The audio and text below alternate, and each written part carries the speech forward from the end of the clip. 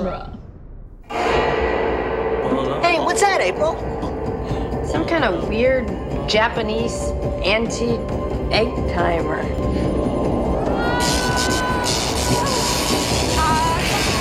Guys! What's going on? Wait a second here. Hey, Kappa! Kappa? Cappuccino? That makes me hyper. It seems the scepter has magic powers. Hold on, dudes. If April's back in feudal Japan, does that mean we, have to ride that scepter back through time to get her? It's equal mass displacement. Step back, dudes! I just brought us some heavy artillery! Hey, Casey! Welcome back. T-minus 2 minutes and counting. Let's go, Mikey. Okay, the inscription says open wide the gates of time. Work. All right already. Let's go. Sands. Go with care, my son.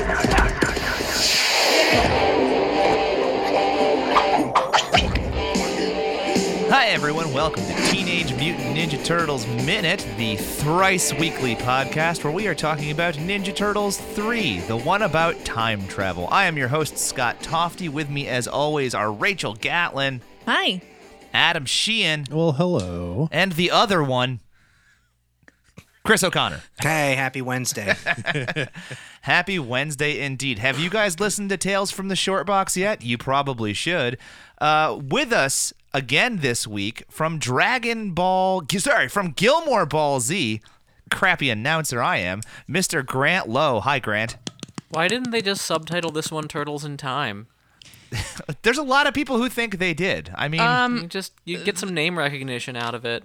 The version that's on Apple TV says Turtles in Time. Does it? I'm pretty sure. Part of me wants to say that in maybe foreign markets it was Turtles in Time. I don't think it was in the US, but it's very possible that in Europe, Asia, wherever else they released the stupid thing, it was called Turtles in Time. Yeah, I mean, in Germany they were Hero Turtles. Yeah. It would certainly make our intro snappier. Yeah, I mean, it would give me something else to say to sort of differentiate it from Secret of the Ooze. Come on, throw a guy a bone. I mean, whatever. Listen, we are on minutes 22 through 24 today. There's some fun stuff happening. We have a little bit of mistaken identity at the start, and it ends with half of a Donatello joke, which tickles my fancy because I like where that joke is heading. But let's get into it. Minutes 22 through 24. We're in the dungeon still, guys, and April thinks she recognizes this guy and thinks it's Casey, but it's not Casey, but it looks like Casey. It's one of his pirate ancestors. Whit Jones. Yeah, there you go. I mean, I'd believe. Do we think he's related to Casey? Is that a thing? I mean, that would make sense for why they look similar. I've never thought about it. I've never once thought that, clearly this is an ancestor. Huh. I feel like that might be implied. Yeah. Or what if there was a fourth movie that they had planned out where Casey went back in time to fix something, and this was just him intersecting this storyline? That would be cool. If this movie came out today, there would be a 6-part IDW prequel comic to answer these questions. Yeah. I was gonna say Ninja Turtles crossover. Maybe it's IDW rules, and it's not an ancestor, but it's this Casey is that guy's reincarnation, in the comics. Yes, I'll allow it. Adam, official ruling. But no, it reminds me of the original Power Rangers. There were multiple 2-parters or 3-parters of the original Power Rangers where the Rangers go back in time, or just one of the Rangers goes back in time, or whatever. And there's always a set of people in old-timey Angel Grove who are ancestors of the Power Rangers and look exactly the same.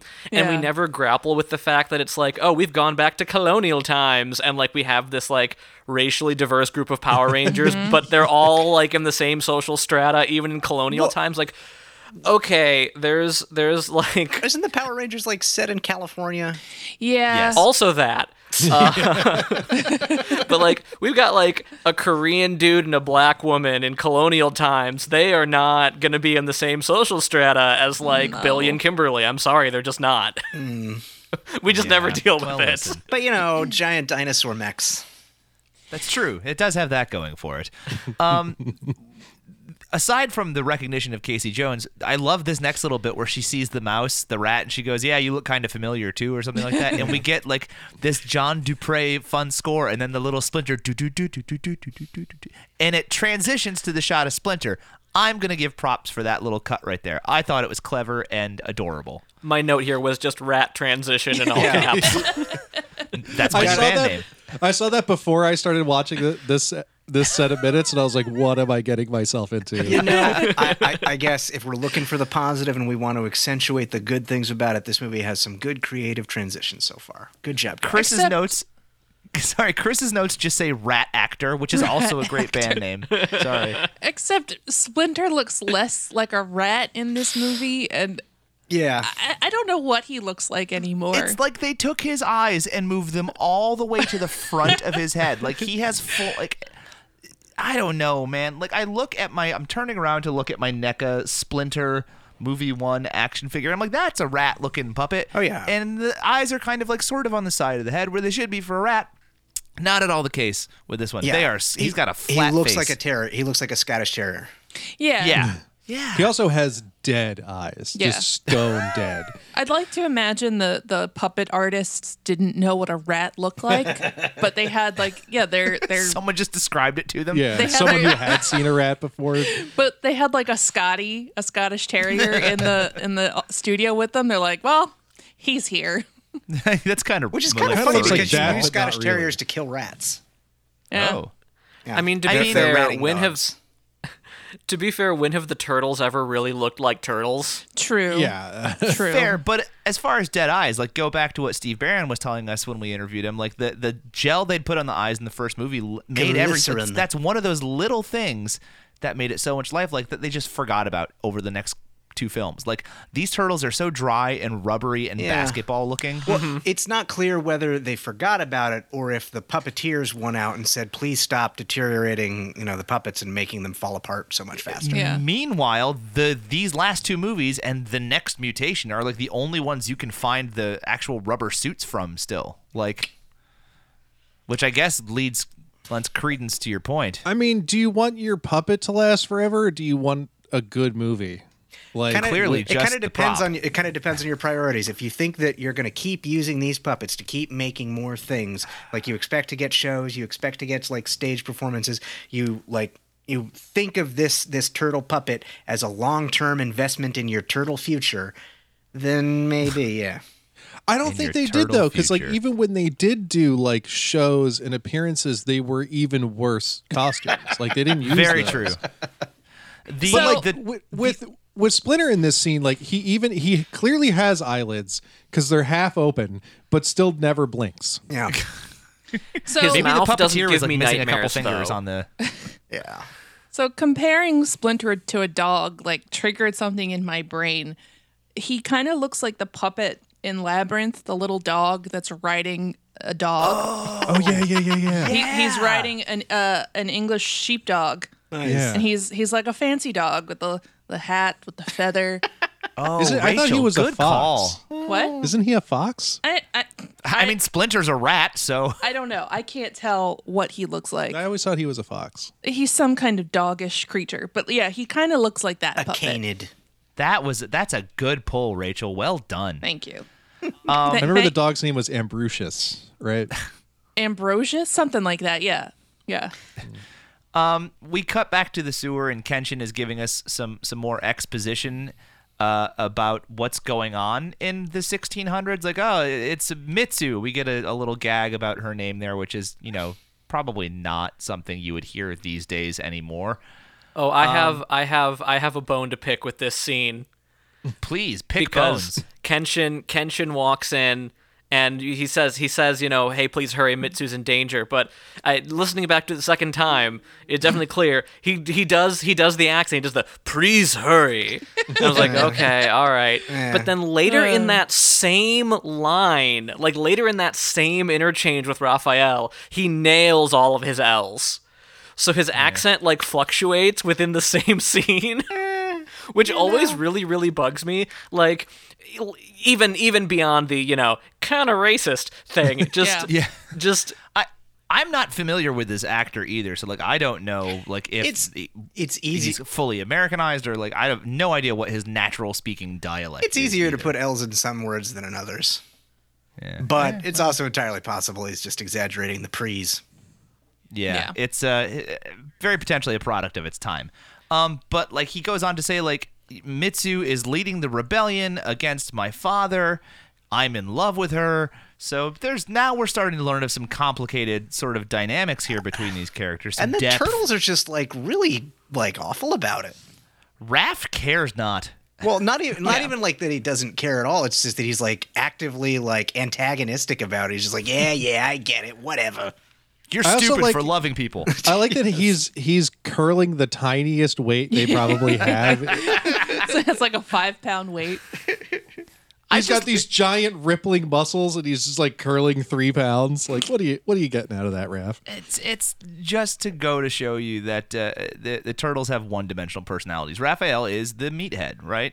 I'm always have to be lifting stuff, which later in the film they will kind of play against type with him, but they are sort of dropping. Listen, they're not exactly subtle, but they're dropping little moments of like, this is who I want you to think the character is, which they will later sort of subvert. So I'll give the writer and whoever else a little bit of credit on that one for setting up a character arc. I like how in the last season when we were doing Secret of the Ooze, our intro to all of the turtles' personalities was April cleaning up each one's messes. Yeah, we don't really get that kind of hey, remember who these guys are moment so much in this one. And when no false, we do. We get like Raphael throwing the sigh and April giving them gifts, which kind of acts like that, but it doesn't do nearly as good a job. It's not nearly as clever as them not even actually being in the scene, and we just see the mess that they've left behind. Yeah, very true. Good point. Let's see what else happens here. So we're going through this minute, and Raphael hates love, and then Donatello's like, "Hey, Mikey." It's almost time to go, right? And he like gets on a speakerphone. Yeah, at some point he installed a PA. For their relatively small lair, like... Yeah. Well, he's like 3 steps away when he uses it also. Like, you could have just yelled. I want to know the story like behind him deciding they needed that. I mean, it was probably already in the train station. It's like, you guys never listen to me. I'm installing a speaker. Yeah. Donnie got bored one weekend. Yeah. And Michelangelo is surprisingly maybe the smartest turtle. Yeah. His plan actually makes a lot of sense. So he's got a pair of shorts on, basically with the caveat that whoever comes back is not going to be fully nude, because the turtles are fully nude, save for the headbands. I do like they ask him, like, why are you wearing shorts? And my question is, why aren't you? Yeah.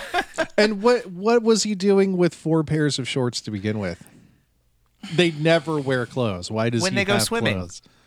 I also like this big, like, filthy teddy bear that he has. Is that the teddy bear from the first movie? Because you remember under April's when Danny comes in movie 1 and Mikey's like hiding under the table and Danny sees him in the mirror, there's a teddy bear there, and then Danny turns around and there's no Michelangelo. Is this the same bear? I think it's the same bear. I thought the first bear was like a brown teddy bear. No, I thought it was a panda. It was a panda bear. Was it a panda? But it was. I don't think it was that big. I don't think it had this quite is a kind of cartoony panda-esque. face. Yeah. Right? This looks like a teddy bear he found that someone put out on the curb for trash day. This is the non-Jim Henson Company version of that same teddy bear. That's what it is. Like every suit has changed a little, even the teddy bear. That panda is full of fleas and dust mites and bed bugs. This is a teddy bear that's been in the sewer for a while. Yeah. No picnics for this teddy bear. No. Aww.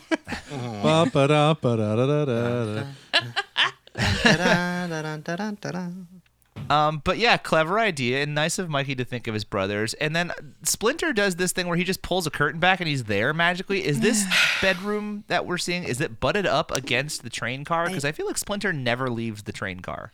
It's in the train car, right? Yeah, I think so. Yeah. Like and he just yells at him for scientific debate. No time for scientific debate, and then he gets an unearned kids. I'm like, that was not appropriate. They were not being childish. He was being thoughtful. Yeah. Trying to get a catchprise working here, Chris. Cut him some slack. No. Yeah, Splinter has to say, ugh, kids at some point. It's in his contract. The way Splinter's puppet is shown in this movie is so strange. Like, do they not have a bottom half? Yeah, he's an elf. Oh, yeah, they didn't. Oh. He can only be in a scene if he's They did not bother. popping in from another room. Yeah, okay. Yeah, I don't think there's a single shot of his feet in this film. And I think the first shot of Splinter in Ooze was of his feet, if I'm not mistaken. Like coming down the fire escape. I think coming down the stairs would have been. Yeah. So the turtles are like, blah, blah, blah. We're going to grab this thing and we're going to go to time travel land. Be replaced with some priests. Yeah, I would have loved to be on set for this filming because clearly it's just the four of them holding onto the scepter, which is mounted on some sort of stick because it's not moving, and they're just bouncing up and down Star Trek style, like. And the ADR sessions would have been fun too, like Robbie Rist going, "Make sure your tables are in their full upright position." Is pretty great. My favorite is to go back and watch that little snippet and just watch a different turtle each time. Because they're all clearly reacting to like a slightly different sensation. Yeah. Right. It's just it's a vaguely Back to the Future-esque, what with the lightning bolts. Like that's kind of where I don't know, where is the time travel inspiration coming from in the special effects? I feel a little Back to the Future-y. Anyone else have any thoughts? Other time travel? There were what's that one, like the really sort of dark one where there's like a 747, like an airliner that like was supposed to crash, and like they like time cops with these little metal. Damn, I can't remember. Was it Time Cop? No, absolutely not. It was absolutely not that. But there's like a number of like 80s sort of like grimdark, like C budget kind of time travel movies. Could it be like Terminator? Isn't there like lightning in Terminator? Well, yeah, there's lightning in Terminator. There's a lightning. There's lightning in Terminator. And you show up naked. Back to the Future. And you show up naked. Yeah. Good point. Yeah. Except speaking of naked, Michelangelo, thank God he picked shorts because the one guy that came back in his place made a bad decision. Totally naked. What was he doing? He just wasn't wearing his undies that day. Or guys, it's a little hot today. I'm just gonna go. Or his underwear stayed behind and Mikey's wearing it now. Ooh. It's like I have questions. I have a lot of questions about this Scepter's clothing and modesty rules, right? Yeah. It doesn't because like I know that that what the other three are wearing is like a traditional feudal Japanese fundoshi undergarment. Yeah, but at the same time, they don't not look like they're supposed to be a stand-in for the shells. Oh my God! Yeah, My first thought was they have like modest, like the scepter was kind and gave them modesty shells. But then I looked closer, was like, oh no, that's an actual thing, right? Which then begs the question of if Mikey's samurai was going commando into this battle. Maybe. Yeah. But like if we assume that since Mikey was kind enough to put on underwear, the scepter let them keep their underwear when they switched, does that brings some questions about what Kenshin's wearing right now if he swap with April. Oh wow, yeah. He's just got a nice bra and panty set. He's like, man, the future's so comfortable. I was just about to make the joke of it would be funny if one of the samurai was wearing like full like Rocky Horror lingerie.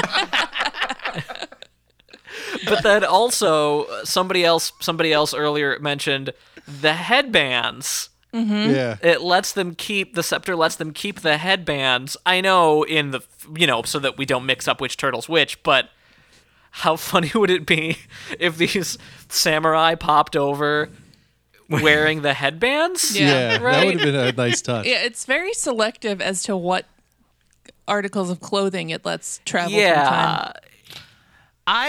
am a little disappointed that in 3 films we never saw a turtle without a headband. It's because they hold their eyes in on the costume. I understand that from a mechanical standpoint, Yeah. but like they didn't like it was never a consideration that maybe once there would be like we'd have to build one head without a head. Like I'm just bummed. Like it would have been just a little. It would have been neat. That was a thing in the cartoon show, right? They would take their bandanas Every off to once go in to a while, sleep. and in the comic books too, the bandanas would come off. Yeah, Also, Sophie how cool would it Campbell be if like loves they drawing came to them the without. past? Sorry, go ahead. Sophie Campbell loves drawing them without the bandanas, but it does make it really hard to figure out who is who. Yeah. Like I've gotten like halfway through an issue before I realized that the character I was reading as Donnie was actually Mikey. Well, and how cool would it have been if they went back without the headbands and then like they did like a war paint smear of the colors, right? Like that would have been badass. That would have been so cool.